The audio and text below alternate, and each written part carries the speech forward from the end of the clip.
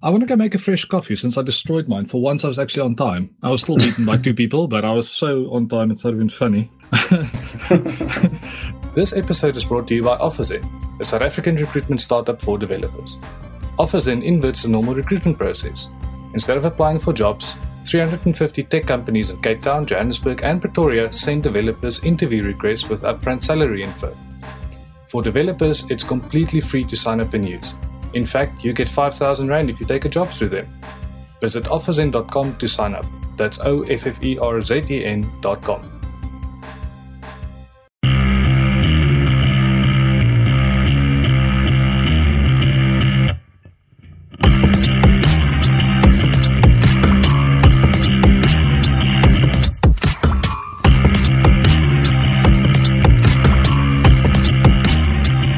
Hi everyone, and welcome to episode 72 of the ZA Dev Chat podcast. Tonight on the panel I'm joined by Kevin. Hello. Chantal. And our trio of guests tonight are Ridhwana. Hi everybody. Inez.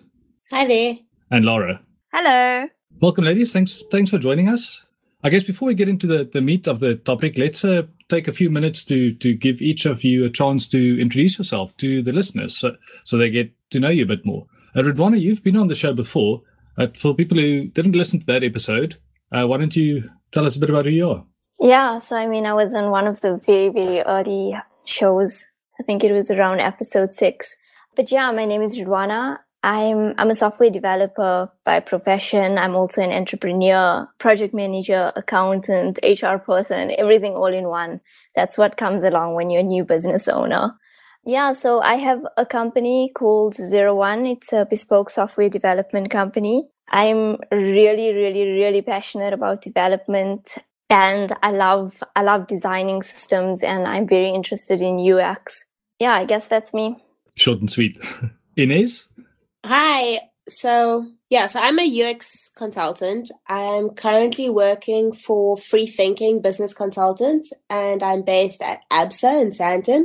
I really love what I do. I think UX has such a significant impact on all areas of our daily lives. And so being a part of that and helping people get through their days a bit more easier is really important to me. Yeah, that's about it. And Laura? I'm Laura. I am a business analyst and I specialize in user experience. Very organically discovered user experience when a company contacted me and asked me to do a UX project, and I said, but I don't know what that is. And through the application process, realized that I've been doing UX for years prior to that. So that was really exciting to discover that there was a name for something that I did. I'm currently working at an advertising agency, but a lot of my career has been working with NGOs and provincial governments on sort of service delivery type projects. And I am very passionate about UX and what I do. So on that's curious. What does UX mean to an NGO? Sure, that's an interesting question. I think I don't think that I necessarily have worked with NGOs specifically as a UX practitioner. But because UX is so much about the end user and NGOs are so focused on very niche areas in helping people, that it's very much formed a solid foundation of what I do.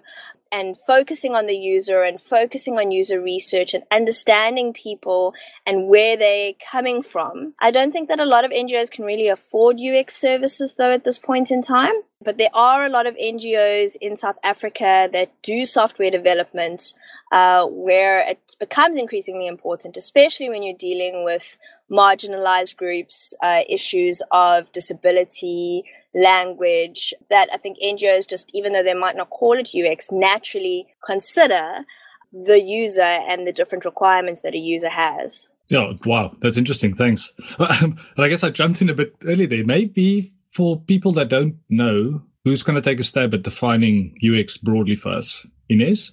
Sure. So maybe I can define it based on how I actually got into UX. Sure. So when I was applying for Varsity, I had no idea what I wanted to do. I was really passionate about creativity and the arts, but there was no solid way forward for me. And so I chose to study a general BA at UCT. And during that, they had like a specialized production stream for online media. So I thought, well, it's got some like graphic stuff in there, some coding, and I'm really good with like maths and numbers. So maybe this is something for me.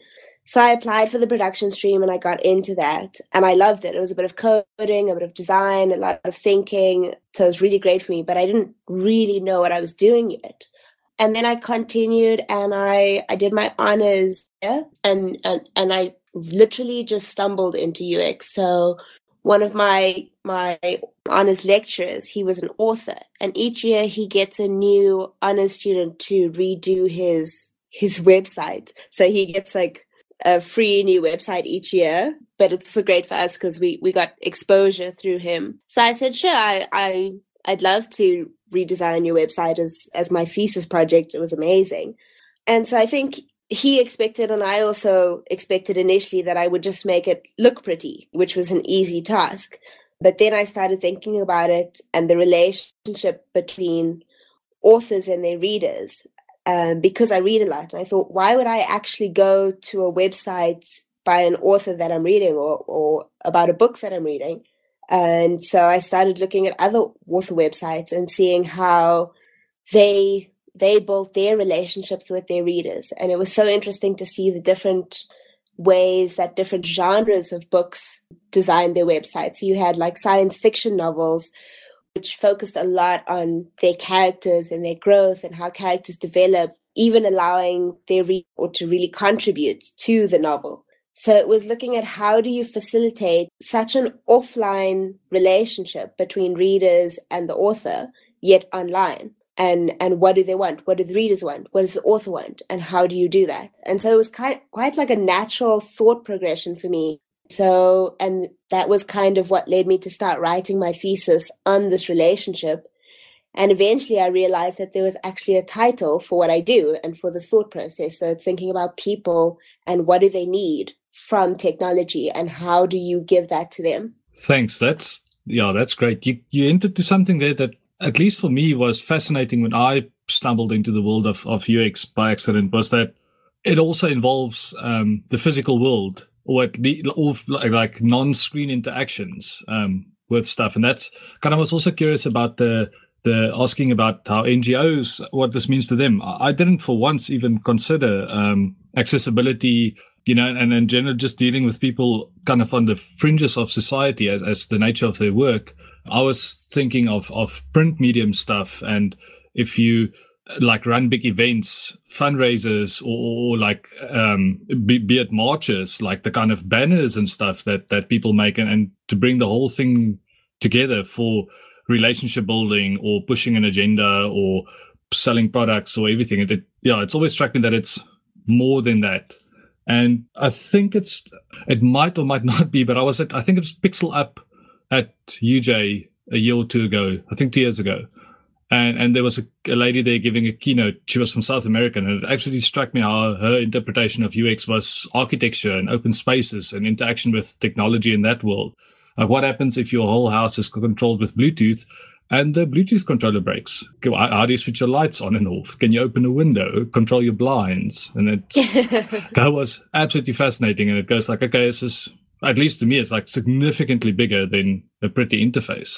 It's such an interesting point, because for me, it's not even just, we can apply this for products or physical products, or how we design a cut for people, or, going back to historically even things like ergonomics. But for me, user thinking fundamentally is just a way of thinking.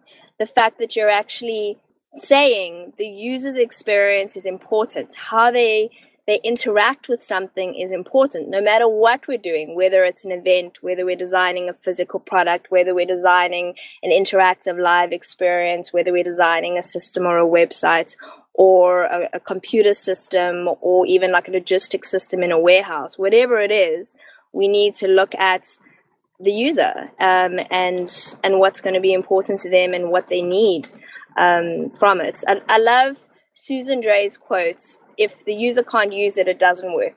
That's it at the end of the day. Yeah, I think that's a great Definitely.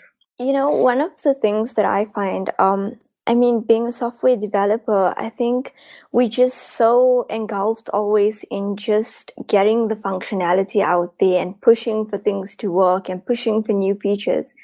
And then we get the system out there and the software out there for users to use. And we realize that no matter how much functionality and features that your system has, if it doesn't have a great and seamless user experience, users aren't really going to use the system at the end of the day.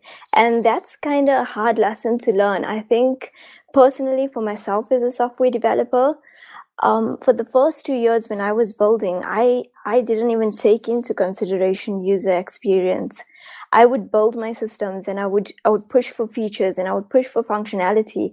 And it's only later on, once I started my own company and I started working with clients and I started understanding that like users need to have a seamless user experience to want to use your systems, or else it will just lie, basically.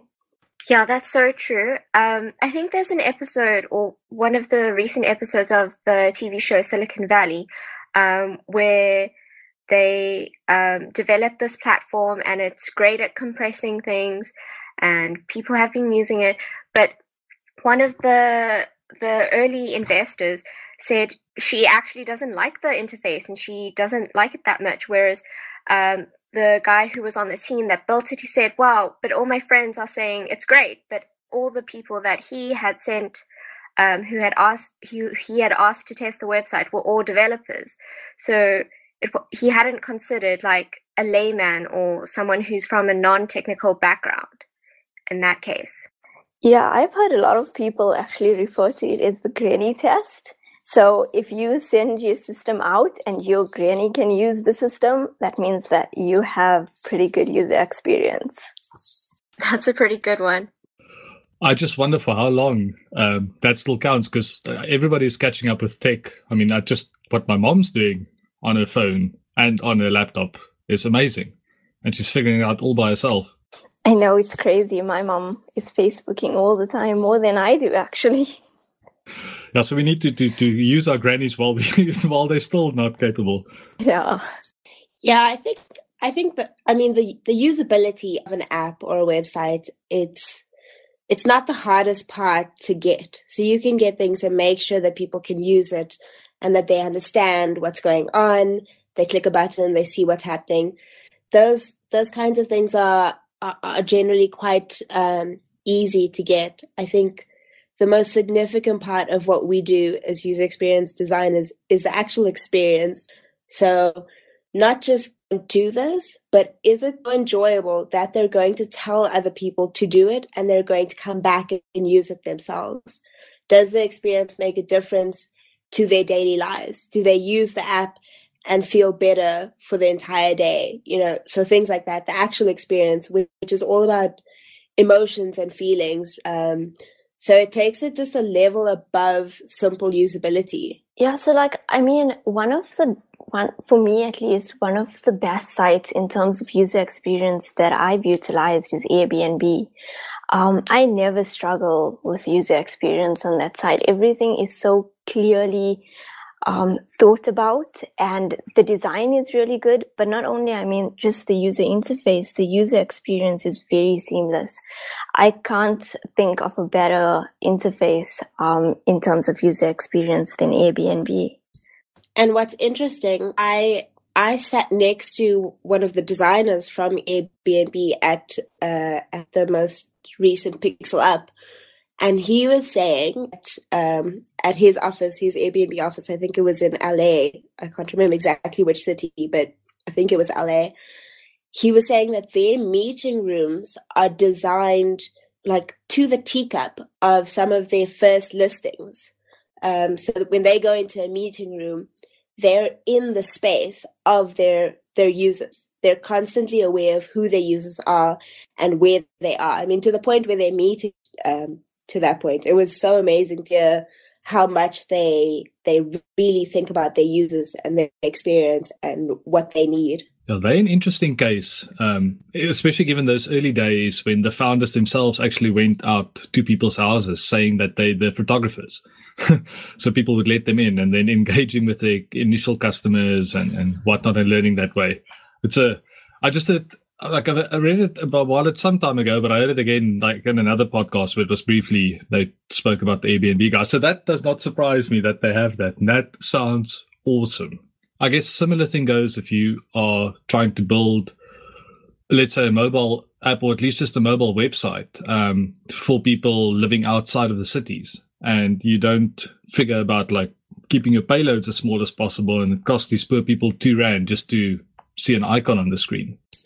Yeah, and I mean, like, even with tourism, like, I mean, I recently traveled to Dubai, and their navigation app is like really good. So I think it's created by the actual government, and you essentially download an area of the map that you know you're going to be touring when you're online, and thereafter any interactions with the map is done offline. So I mean, as a tourist, you don't necessarily have data all the time. So I think that was like a really good feature, and it's taken into account that different people are sort of faced with different circumstances, and taking into account what experience you'd like to give the user. Wow, no, that's great. I've only used the Google Maps offline feature a little bit, and it didn't particularly work well for me. But I think I abused it more than used it. So, I mean, obviously by now the listeners know everybody's in UX and absolutely loves the topic. So what we're chatting tonight about, the core thing is ladies at UX. And yeah, I mean, I had a look on the website and on Twitter. It seems super active. Lara, don't you want to tell us a bit about what Ladies at UX is, the background of it, and how it works and where it's hosted? So Ladies at UX was started by Georgie and Lizzie, who I think they were in the UK, and they're both UX practitioners, and they're both women, obviously. And they were just busy chatting one day and having coffee, and they said, you know what, like, we need to start this. We don't know any other women.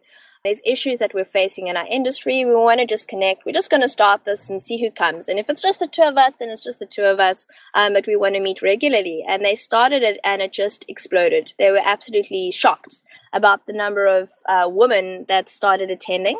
And we're now sitting at, they started other chapters across the globe, and we're now sitting at over 50 chapters across the entire planet. And when I started LTUX in Cape Town, I was kind of looking for something that allowed us to connect internationally, that it wasn't just a woman or a diversity project for UX people that was only focused locally in South Africa, but it actually allowed us to see what else is happening overseas, and connect with other women and share information and showcase what's happening here and bring stuff from there here, both in terms of UX and women that are in UX and that might not necessarily be heard, but also in terms of the actual UX skills. I came across a few projects, but LTUX was the one that actually stuck. And we launched Ladies at UX in Cape Town as the first chapter in Africa in November last year. And then Inez joined recently, and we're launching it in Joburg as well. But it was really exciting, because when we started it in Cape Town, I was also sort of wondering, is there actually a need for this? Are there women that need to join? And it's really proven to me just within a couple of days, literally within 2 days, we had well over 70 members. It just exploded. And there's so many women who I've chatted to, I kind of run into, and they're working completely in isolation. They have no idea that there are even other women in the industry at all.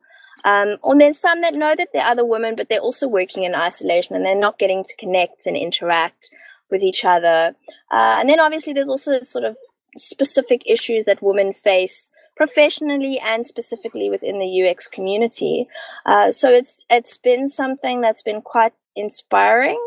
And then we also talk a little bit in South Africa. I think it's quite important that we're not just focusing on women, but on diversity in general. So groups that don't necessarily have a voice all the time, or who are underrepresented. No, that's absolutely fantastic. And how many meetups have you had so far, and what do they kind of look like? So we're running on about a meetup a month, or at least we're trying to do about a meetup a month. So we've had what would be about 10 now since we launched recently, and then obviously in Joburg we're about to come up to launch, but Inez can tell you all about that. About twice a year we try to have something that's very community oriented, so families, just people getting to know each other, and their partners and colleagues, and just generally relax. And then once a month we have we generally kind of focus it around a lean coffee type event. So that's an unstructured meeting where everybody brings topics that they want to talk about, and then everybody gets to vote on which topic they like the most, and the topics with the most votes are the ones that we actually get to discuss. And then we move down the list. So sometimes we land up only covering 1 or 2 topics, and sometimes we cover about 5 topics. And we sit down and we have coffee or cocktails at a restaurant in the evening, and just talk about what's happening. And some of the topics are about UX, and some of the topics are about women in UX. So thanks for the segue, Inez. What do you have planned for Joburg? We have a lot planned. It's grown so much more than I expected. So I'm slightly overwhelmed, but I'm really excited. So we've got our launch happening on the 31st of August, and that ties in with August, obviously, as Women's Month. So for Joburg, we'd like to do a theme per every month. So as Cape Town runs, how they have their monthly meetups, we plan on doing the same. It's just that our August launch is going to be a bit bigger and maybe a bit fancier than the monthly meetups.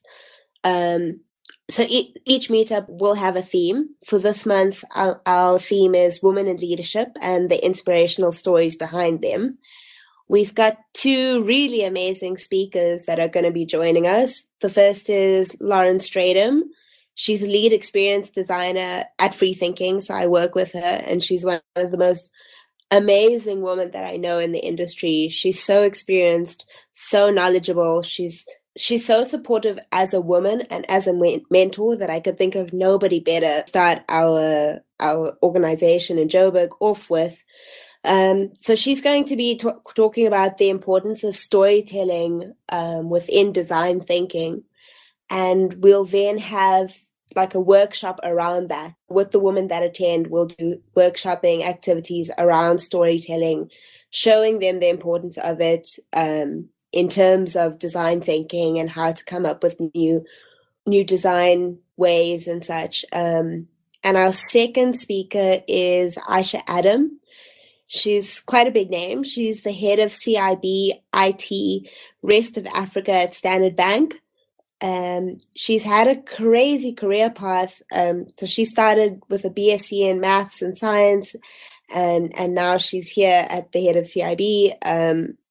So we're just interested in hearing, how did she get from point A to point B? What were her frustrations as a woman? What were her motivations as a woman? How did her journey progress? And then from there, we plan to do a workshop around user journeys, linked to the aspect of storytelling and the significant impact that has on design thinking. But that's just our launch. Our monthly meetups will have more planned. So as I said, each month will be a theme, plus a speaker, plus a workshop or practical activity. And yeah, that's all we have planned at this point. It sounds like that first Thursday is going to be a busy evening. It is definitely. It's going to be busy, but it's crazy how much it's grown. I think we've got about 60. Yeah. So on the meetup group, it says about 60 women are attending. Actually, there's even some men attending, which is great. The support from men is really nice to have. Yeah, I was going to ask that. Because I would love to hear about storytelling. I love storytelling. That's why I do this with you all. We also had Rudy Ribber on from Pink IT a few weeks ago. The episode still has to air as we record now. And same thing with Pink IT. I've asked if guys are welcome, and she's like, definitely. I would recommend any guy to go to one of these like women-centered meetups to just like have the peels come off your eyes for a bit. It's completely different to any other meetup you've ever seen where guys dominate. It's fantastic to see. So kudos to everyone for doing all of this. Definitely. So as women in the industry, our biggest challenge is, how do we face a male-dominated industry?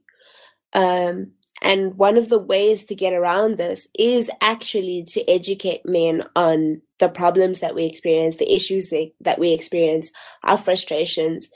And if we don't open up to them, they will never know. And so we'll be fighting a battle against people who don't know that there's a battle being fought.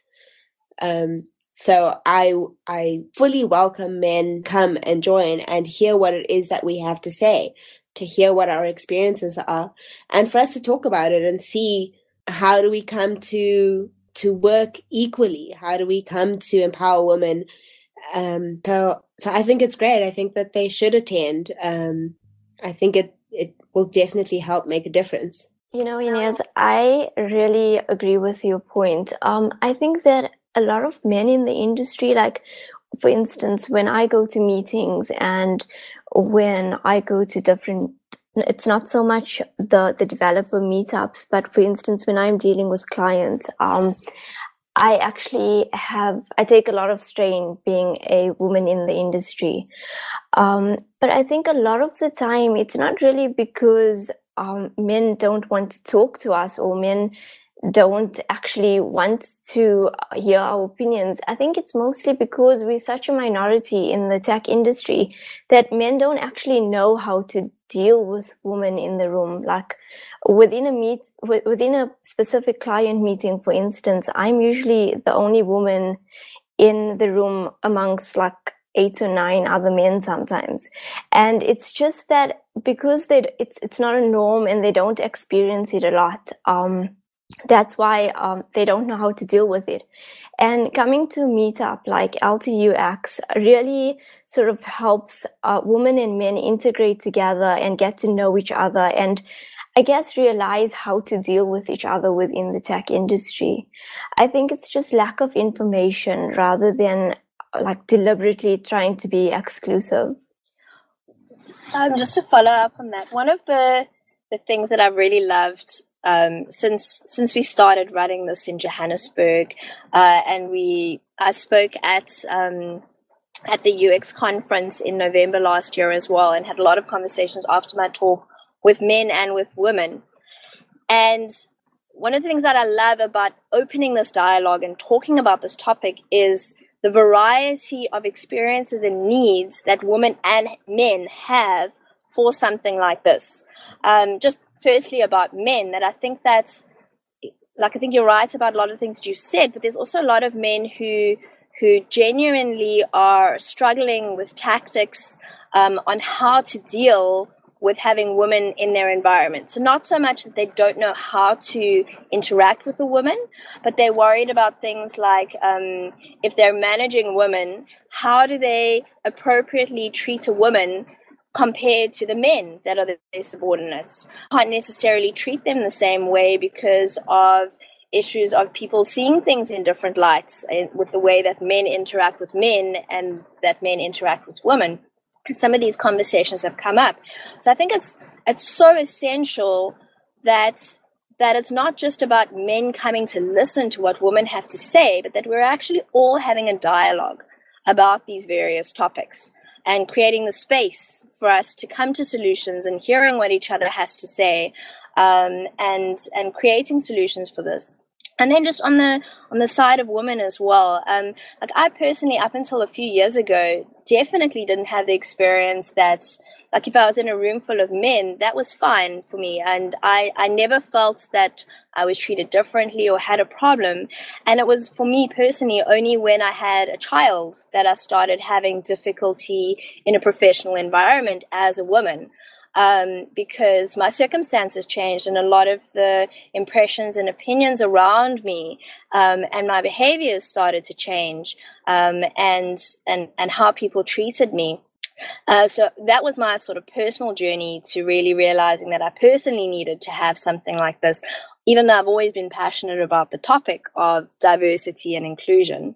But what I've found is that there's a lot of women in UX who also don't feel that there's a need for something like this. They're in a point in their careers where they have plenty of support, which is encouraging and exciting, but also interesting, because we want to make sure that they understand that their experience is not necessarily what other women are experiencing, and that they maybe have a lot of value to offer other women who are going through a difficult time, to help them reach a space where they're equally comfortable. 100%. And, I think as we go through life, Lara, I think our circumstances change. So, personally for me, when I started off my career, I actually did a talk at one of the conferences titled like a newbie female developer's experience in a male-dominated industry. And I talked about how inclusive my team was. At that point, I was working at Internet Solution, and I think it was the only woman on the team at that time, and there were 8 other men on the team. And I loved being a part of that team. Everybody treated me equally. Everybody took notice of my opinions. I was treated very well, and I remember in that talk, I spoke about how it doesn't necessarily like within the tech industry, men actually treat women really well, and there was a nice diversity. There's nice diversity in terms of bringing together ideas, etc. when you have men and women within a team. But I think as we go through life, there's some circumstances where I feel like I am excluded, and then there's other circumstances where I feel like I'm not excluded. For instance, when I go to a lot of the Josie Hub meetups and stuff like that, I feel very included in everything. Even the meetups like Josie RB and Josie JS. It's a very inclusive environment to women. So I think just as you enter different circumstances and different environments, there's just different ways that different people interact with others. Yeah, I must say that I also had quite a different experience of why I feel that LTUX is so important. So when I was in Cape Town, I was in such a heavily male-dominated space. But very rarely did I feel unheard or mistreated or unequal to my male counterparts. I felt as though I was doing really well. They showed me that I was doing really well. And so I never really had an issue.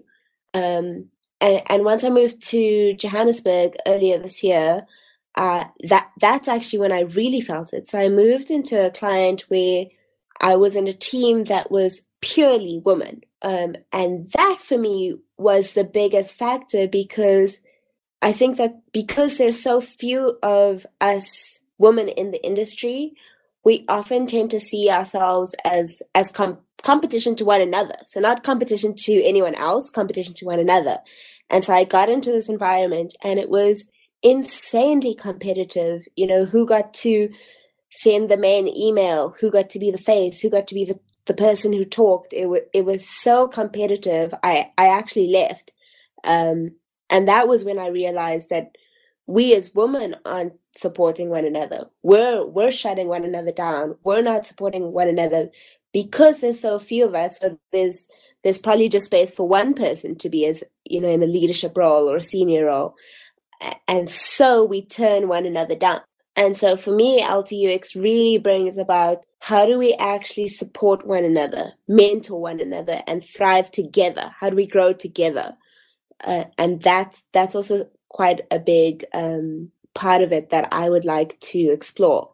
No, wow, thank you. I applaud what you ladies are doing. It's fantastic. I think diversity overall and giving people a safe space is so important. And the safe space for different people means different things at different times.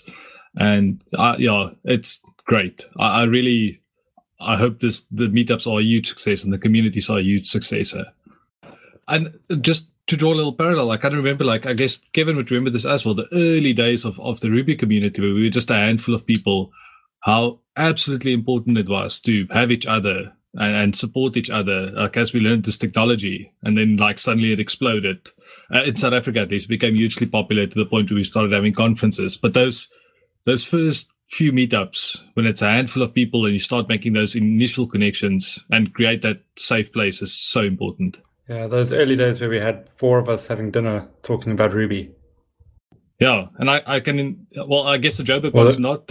or the early garden coffees, same kind of thing. Yeah, definitely. I guess Inez, like, Joburg's going to kick off with a bang. So they're never going to have that small feel, but I'm really hoping that a lot of people find a home in there. You know, it's great stuff. I hope so too. I really do hope so. So I'll link up to all the meetups in the show notes and tweet about it. Unfortunately, this episode will not be out in 2 weeks. But I'll do my best leading up to that to help make a noise and get people there. I was just thinking, other than for people joining the meetups, are there any specific call to actions you have? So one of the things that everybody can definitely do is follow our Twitter channel, Ladies That UX CPT, and there'll soon be a Ladies That UX for Gauteng as well on Twitter. So we'll share that with you. But we share a lot of articles. We share the events that are happening. You can see what's happening not just locally but internationally. And we share information about what's happening not just with women in UX but women in tech. And I think that's really important. And also, like, let us know if there's something specific that we can maybe be doing for you in order to help create a more inclusive community. Like, one of the things that we're exploring that Inez touched on is, creating a mentorship program. Do we need to create events that are on weekends or that are more family oriented for women that can't necessarily attend meetings during the week? That we're very open to hearing what other people need in order to connect more. We do have an online Slack channel as well, and which we're trying to get going. It seems to be a little bit less successful than the Twitter at the moment and the live meetings. But that space definitely exists as well for women that can't actually physically come to events. So we're exploring multiple ways in order to allow people to dialogue and connect more. Yeah, so I agree. I think it's very important for all members of LTUX and anyone who wants to be a part of it to realize that us as UX consultants, we're looking to make the best experience out of this. So if you know what you want, literally just tell us. Like, send us an email, send us a message, say this is what you're looking for. For instance, so we've had LTUX Joburg has sent out a survey, and we've seen that there's a lot of women who want a safe space to practice their public speaking. So we're hoping to actually host some sort of a public speaking workshop or talk, probably in September. So whatever women are looking for, they need to just tell us and let us know what it is, and we will try our best to make sure that happens. Yeah. Or very often as well, it might not be that we create it, but that we have a network to help women access things that are already happening. Because we're not trying to sort of take over from what other people are doing, but often people don't even know what's happening within the greater UX community. And it's just a matter of pointing them in the right direction. If I can chip in there, I love hearing what you ladies have been up to with those ladies at UX in Joburg. I think it's so important there that you do have a kind of a home base that has that safe space that you were just talking about for people to practice public speaking, and also to then go out to other groups that are that have different focuses or different topics, but have a home base that people can come back to and get support from other people around. The thing that I've always liked there is, and you mentioned earlier, is that you keep that meetup open to diversity. So it's never just a meetup for women only, but that men who want to know about what the discussions are about and what topics are being are welcome to come along and hear about this, because it's so important to get the discussion kicked off the ground. I mean, I'm now living in London here, and there are a lot of these kinds of groups. There are a lot of groups that are happening, a lot of discussions, and I think that the discussions like these are perhaps a bit more pronounced here, as perhaps they've been going on more publicly for a bit longer. But the problems haven't been solved. So all of this is super important work. In addition to that, I think earlier in the talk, Lara actually touched on something very important, where she said that she basically chose to start up LTUX because it's a meetup that already exists in many different cities around the world. I think she mentioned, or Inez mentioned, around 50 to 55 cities. And that's really important because not only is it giving us a chance to network within our own communities, but it gives us a chance to network within different communities. I'm planning to travel to the States in a month's time, and I'm actually going to be looking up some of the women from LTUX within America, and hopefully attend their meetup groups and take some ideas and take some of the environment and the actual ideas and bring it back to South Africa, and hopefully try and inculcate all the good things from there back here. And the same for taking stuff from our side and taking it to the LTUX in America, and hopefully communicating and trying to see if maybe we can integrate our communities and get to know women from around the world instead of just focusing in one city. Yeah, thanks for bringing that up. That was kind of the last thing I really wanted to dive in, is this adventure you're going on. Tell us a bit more about what Tech Women is and how you got involved and what you're going to be doing in the States. Yeah, so I'm very, very excited about this new endeavor. I'm like bursting with joy and excitement. So Tech Women is essentially a US-based initiative. It concentrates on empowering, connecting, and sort of supporting women within STEM. So each year they take around, I think, 5,000 applications from 20 different countries. And what they do is they choose what they term 100 emerging leaders from those 20 countries. And then, so what happens is, once you get chosen as an emerging leader, you basically convene in the San Francisco Bay Area for professional mentorship, cultural exchange, and sort of impact planning. So, I mean, the mentorship program essentially lasts for 4 weeks. And during these 4 weeks, emerging leaders are split up based on interest and expertise between the different big tech companies within Silicon Valley. So they've already actually paired us with our mentors, and I'm really fortunate to have not only one, but 3 mentors. And of the 3 mentors, 2 are actually UX designers and researchers. And the third one is a software engineer. And I'll be working at LinkedIn for these 4 weeks. So I'm really excited to be working with these women that have 15 to 20 years experience. I think the main goal of Tech Women is to basically go to the US to experience all these different environments within the US and within these really huge tech companies, and to take all your learnings and experiences and bring it back to your home country and make a difference within your home country. The main thing that they emphasize is go learn from people that are doing really well and come back to your country, and you implement the change that you want. So yeah, it's a really good opportunity. I mean, I'll be visiting the White House, the State Department in Washington. We'll be going to companies like Google and the surrounding big tech companies in San Francisco. I'm really looking forward to learning from different people and to experience what's it like within these big tech companies, and hopefully bringing some of that back here. That sounds amazing. It sounds so amazing. Oh my God.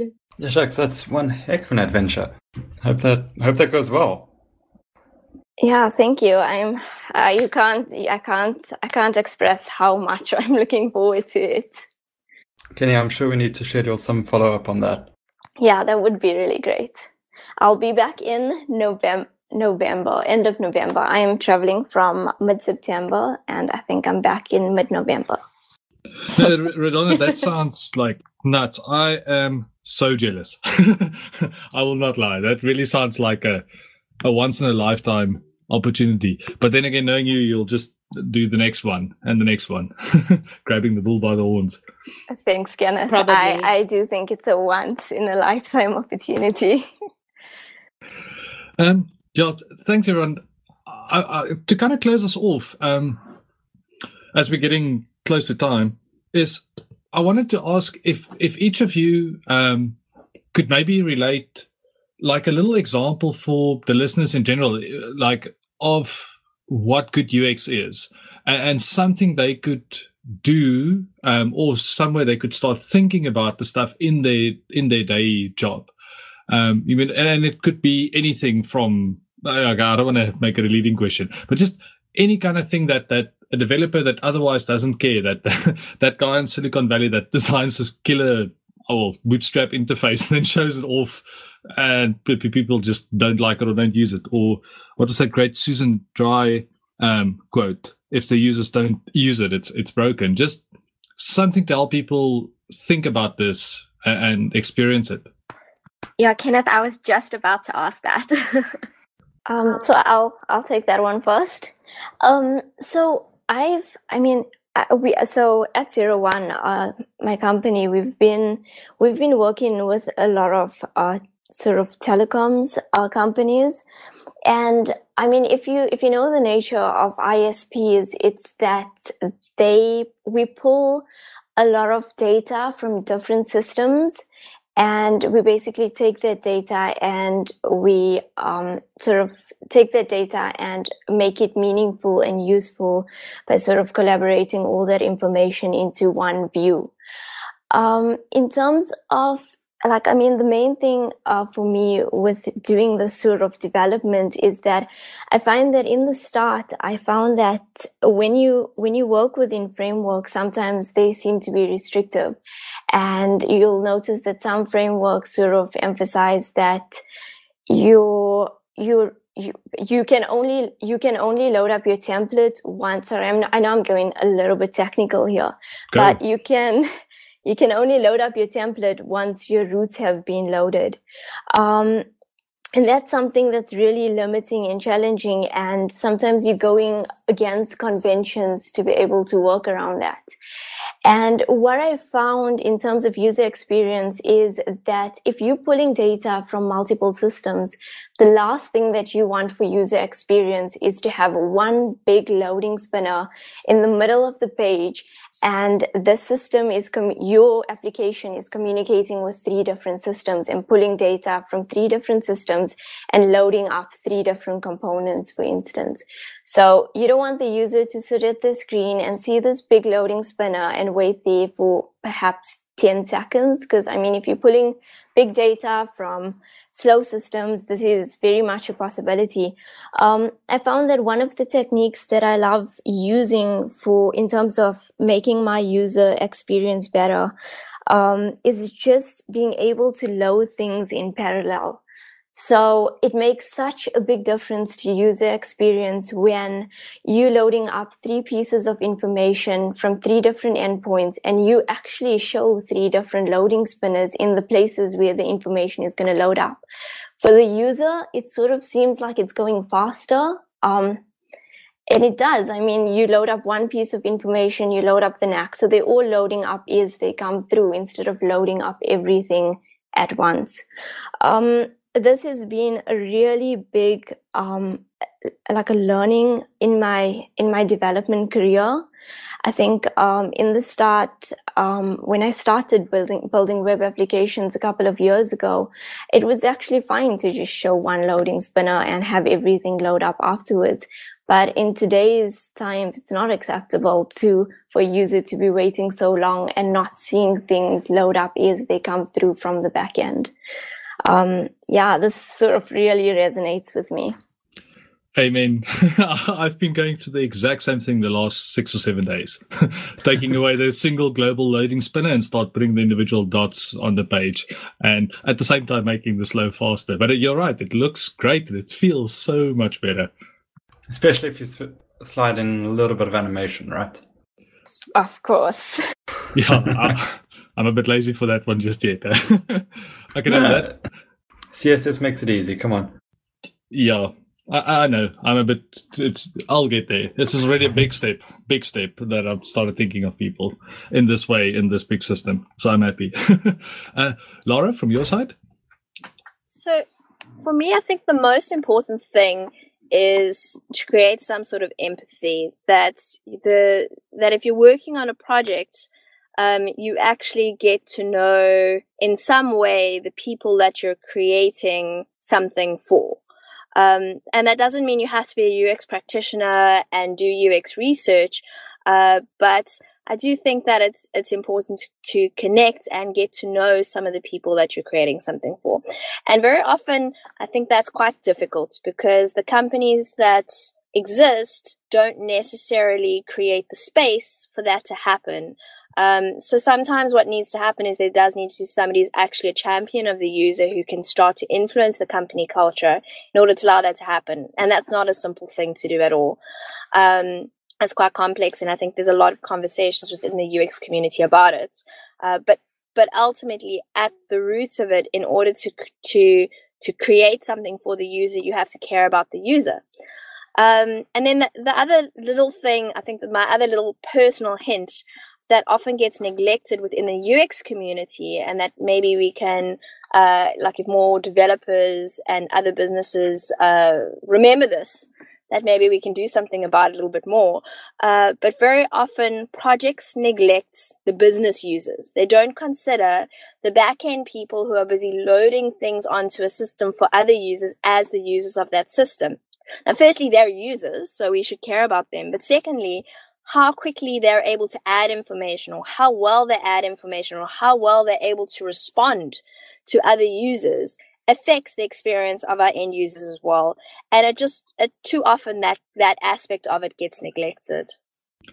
Yeah, guilty as charged there for back-end users for sure. I think the Rails will just drops active admin in, which is a glorified view of the database tables, and imagine business needs to get by with it.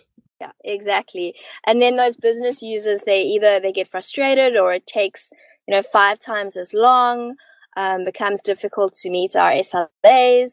It has such a huge impact on the end user, I guess, and they start then figuring out how they can circumvent the system, and that's the place you don't want to be at. Yeah, exactly. Inez, any tips, ideas from your side? From my side, I must say I agree with Lara a lot on this. So when I can go to business and say to them, listen, I've created this experience and I'm like 90% sure that you're going to get the results that you want out of it. The only way that I can give that assurity if I've had a way or found a way to actually empathize with the users. So doing research, understanding people, talking to people, being with the people that are going to use your product. I think for me, that's the key to getting things right is to making sure that you're not doing things based on assumptions. You're not doing things, oh, well, this worked in my last project, so it'll probably work now. I think every instance is different. Every user, every subject matter is all different and requires a whole bunch of empathy that requires a whole bunch of research and understanding, which, as Lara said, is very difficult to get. Push away. That's my tip. Push away to get the research done, to get the empathy done. Yeah, pushing a hell of a lot, fighting a hell of a lot to get what you need done. So I just want to reply to that. So I think I think very often, the user research is the realm of people who do user research. And one of the things we need to be careful of in saying people need to have empathy with other people, I just want to differentiate that. It's not that we're telling everybody that they need to be able to do user research. They just need to find some way of connecting with people, whether it's an on-site visit to actually see the people that are utilizing their systems, or out on the roads and seeing people using their mobile apps. Just somewhere. You don't have to be a user researcher or a UX practitioner to go out and see how people are actually living their lives. Yeah, one of those things when you realize writing software is all about people and you can't avoid interacting with them. Right, so before we get into picks, I'm kind of sure all this great work everybody's doing with the meetups is not without some kind of help. I kind of know, like, we run Lunch and Learn. I help with Josie RB behind the scenes. That's the hard work, even if it is just a thing for your own bills. Inez, is there anybody you would specifically like to thank for making this possible? There's so many people that I'd like to thank, most especially for our launch event. We wouldn't have gotten here without all of these people. Firstly, so for our city image, so because we are a global organization, one of the requirements is for each chapter to have their own city image. Ours is amazingly a beautiful panoramic image of Joburg City. It's so stunning. It's been taken by Stefan Hamsch, and he's allowed us to have rights to this image. So we're really thankful to him. And then specifically for our launch event, I really have to thank Open Sandton. That's where the event will be held. They've agreed to sponsor the venue and all of the equipment that we'll need. So that's amazing. I also really have to thank my company, Free Thinking, because they're sponsoring the beverages, but also the amazing workshop kits that we're going to have for the event. It's going to be, tons of Post-its, definitely, but fun things like Play-Doh and pipe cleaners, and they're really helping us get this together to be a really fun and interactive event. And then I really also have to thank domains.co.za as well as 01. Ridhwana, you're here, so I'll thank you personally. Thank you so much, because both of those companies are contributing to the catering for the launch event. So it's going to be quite big. There's catering, there's drinks, there's everything. It's going to be big. And without all of these people, it would not have been what we hope it will be. So a really big thank you to everyone. Oh, wow, that's quite a list. It's huge. It's amazing. It's so amazing. It's like Malcolm Gladwell always complains with the 10,000 hours being taken out of context. It's like it's all the supporting environment and other people behind the scenes that you never see that makes it possible to do these amazing things. Laura, do you have is there people helping out at Ladies at UX Cape Town that you would want to give a shout out to? So I also want to thank my company, Mirum. At the time of the launch, it was Quirk, but they're still sponsoring our meetup groups. So they're paying for both the Cape Town one and the Joburg one at the moment. And Whitespace, who helped with our launch, and they're both still continuing to play a supportive role from an administrative perspective, as well as with some supplies for the organization. I also want to thank Georgie Bottomley, who is from the Global LTUX, who has been very supportive in helping to kind of get things moving along with getting Inez set up. As well as just, a lot of international women who are constantly providing input and opportunities, and sharing information and inspiring me. And, like sometimes with an organization like this, you go through lulls, and it's just so nice to have all of these women across the globe going through these amazing experiences and constantly inspiring you to just keep going and reminding you of how important it is what you're actually doing. And the last person that I actually want to just thank is Inez. I've been trying to find somebody to head up Joburg since last year sometime, because from the moment we launched, there were women in Joburg that wanted and needed something like this. And Inez has just taken the bull by the horns and run with it, and is doing such an amazing, fantastic job, and really just being so supportive and also inspiring as well in the kind of connections and opportunities that she's creating for this organization. Thanks, Inez. It's my pleasure, Lara. It's been so great. Oh, no, that's fantastic. Thanks. And I guess with that, let's head into some picks. I'll start us off. I'm going to pick a previous episode that we recorded with Rudy from Pink IT, episode 69. Fantastic. Also, we covered a lot of this journey through tech and the diversity issues. And it was great. I learned a lot. I got schooled heavily. That was fantastic. I would encourage anybody to listen to that. It's really important, especially all the guys. I think we need some help. Then another app I saw today, I still have to install it, but looks fascinating. Sim Daltonism. It's available for iOS and Mac. I'll have a link in the show notes. But it's an open source app that basically helps you see what graphics and the world looks like for people with different color blindness. And you can choose, I guess it kind of makes sense, just so you know that what you're putting on screen is actually visible to people. And I guess especially if you're doing a lot of like visual charting stuff and you're just depending on some built-in color scheme from something, color scale. Do you even know if somebody will be able to distinguish the stuff? That's kind of the use case that I want to test it out for. So those are my 2 picks. Chantal?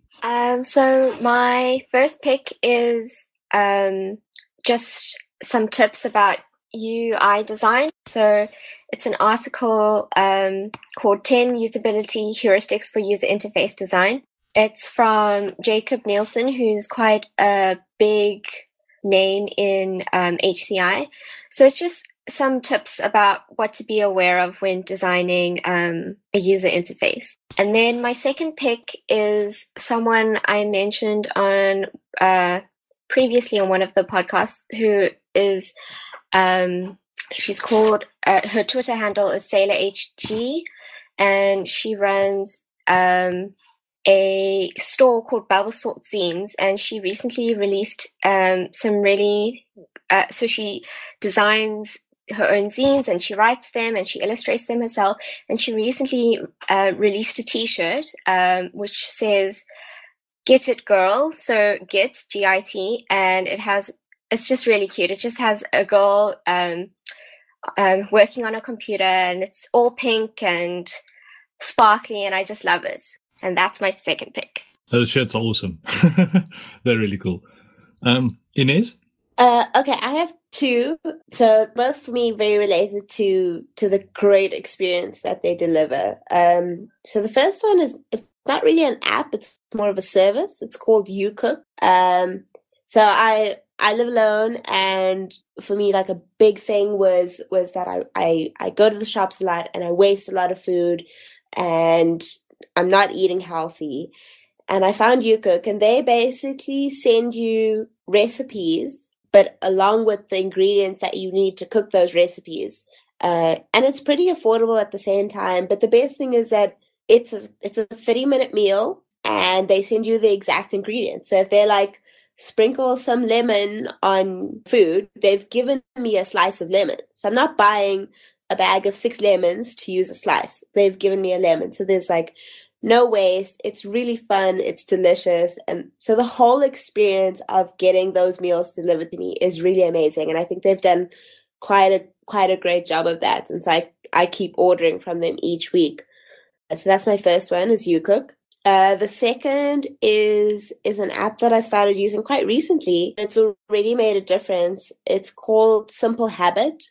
So it's a meditating app. It focuses on mindfulness and how do you cope with the stress of, our busy lives and everything. And the most amazing thing for me is that I think they really understand their people. So we're people who we want to have less stress, we want to de-stress, we want to breathe, we want to take a moment. But we literally don't have all day. So they've got 5-minute meditation. You can just go and take 5 minutes away before before a hectic meeting or after a hectic day. You've only got 5 minutes, and they do that, and they give you a 5-minute meditation. It's made a really big difference to my everyday life and the experiences that I go through. So those are my two in terms of the great UX that they provide.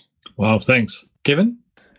So I haven't been on for a while, so I'm going to go completely off the topic with my picks and pick a software tool to start with. So if you're working on software and you're using a tool to keep track of your work, like Trello or Jira or one of those, we've come across one called Clubhouse that, Kenny, you'll love this one. It's written using Clojure and Datomic, so that's right up your street. Sold. But it's a hosted system. It kind of strikes a really good balance between Trello and Jira, I think. So still works in kind of lists in a kind of a workflow that you set up, but it has the concept of what is a feature, what is a bug, what's a chore, some good reports around it and things like that. It just really strikes a really good balance, we find. Second pick is Carl Simpson's series on JavaScript called YDK.js. You don't know JavaScript? Really worthwhile going through that. And last pick, a book that I've started reading over the weekend is an O'Reilly book called Site Reliability Engineering. It's a collection of papers written by employees on Google's Site Reliability Engineering team about how they work and how they keep Google at production efficiency. Those are my picks. So I also have two picks, and they are 100% on topic because, of course, I'm passionate about the topic. So the first is I would recommend that anybody who is really passionate about the topic of thinking about the person that you're actually creating things for does IDEO's design thinking course. It's free, and it's just about human-centered design, actually looking at the context in which people are existing and innovating for those people. And it's just such a lovely toolkit and method and way of tackling problems, from whether it's a website or whether we're just talking about social issues and coming up with ways to actually address those kind of issues. Very, very highly recommended. And then the second pick that I have, also on topic, a lot of people want to know how they actually introduce UX more into their business. And Marco Pretorius, who I've worked with at Western Cape Government, did his PhD on institutionalizing UX in organizations, and his website's UX strategy actually goes through a step-by-step process of how do you institutionalize UX within an organization. And I also think this is an amazing resource for organizations who are interested in UX. Wow, that sounds great. Because I think a lot of people are going to be asking exactly that question. So thank you. Ridhwana? Yeah, so I have a couple as well. So in keeping with sort of user interface design and user experience, the first one is a tool called Sketch.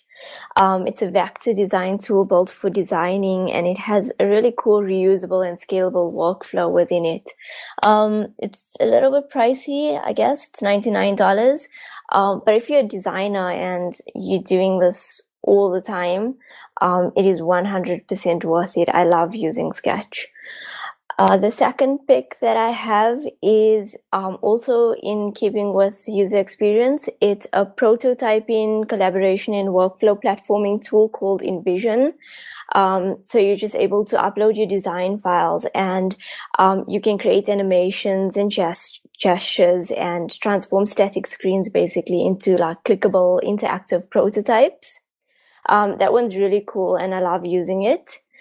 The third one that I have it's a sort of a technical resource. So I recently started using Egghead videos. So egghead.io is the URL.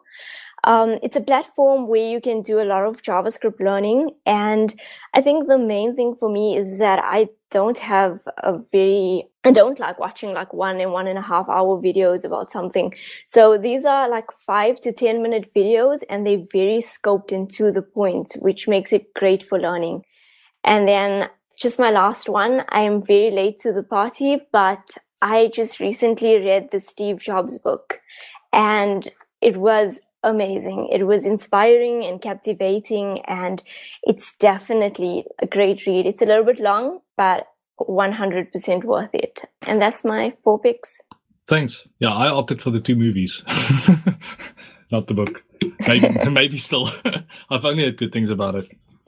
Yeah, thanks. I just want to add on something, a pick to mind that's actually on topic, that you made me think of. You said prototyping. So a little iPhone app, prototype on paper, or POP, I think it's just been searched for it. It's also fantastic. If you've got little sketch notes that you made of your UI, you just take pictures and then you can start selecting the regions and make things clickable and move around and whatnot. Not the best, but it's lekker to play with. Cool, everyone. Thanks again for joining us on a Monday night so late in the peculiar situations and locations and whatnot, and weather and rain in the Cape and cold up here. And thank you for what you're doing. It's absolutely fantastic. I'm looking forward to seeing how ladies at UX evolve and grow and just creates a great place for people to come and connect and learn. Yeah, thank you so much for having us, Kenneth, and Chantal and Kevin. It was really great talking about what our goals are for LTUX and what we sort of want to achieve. Thank you for the opportunity. It's definitely my pleasure. And just let us know when you guys want to come back on and I'm going to have to fix that. Let us know when you ladies want to come back on and tell us a bit about more of the adventures. I will beat that guy's thing out of my vocabulary. You're talking about that little incident, eh? Not being edited out, right? No, don't edit it out. Okay, I'll leave it. I've been so cognizant of that. All right, and on that we all need to be. Let's all say goodnight. Cheers. Bye. Thank you so much. Bye. Thanks for having us. Thank you. Bye. Show notes for this episode can be found on zadevchat.io. As always, ratings and reviews on iTunes are much appreciated. If you have feedback on this episode or any other episode, you can tweet us at zadevchat or leave a comment on the website. Thanks for listening to the ZA Dev Chat podcast, and we'll see you next time.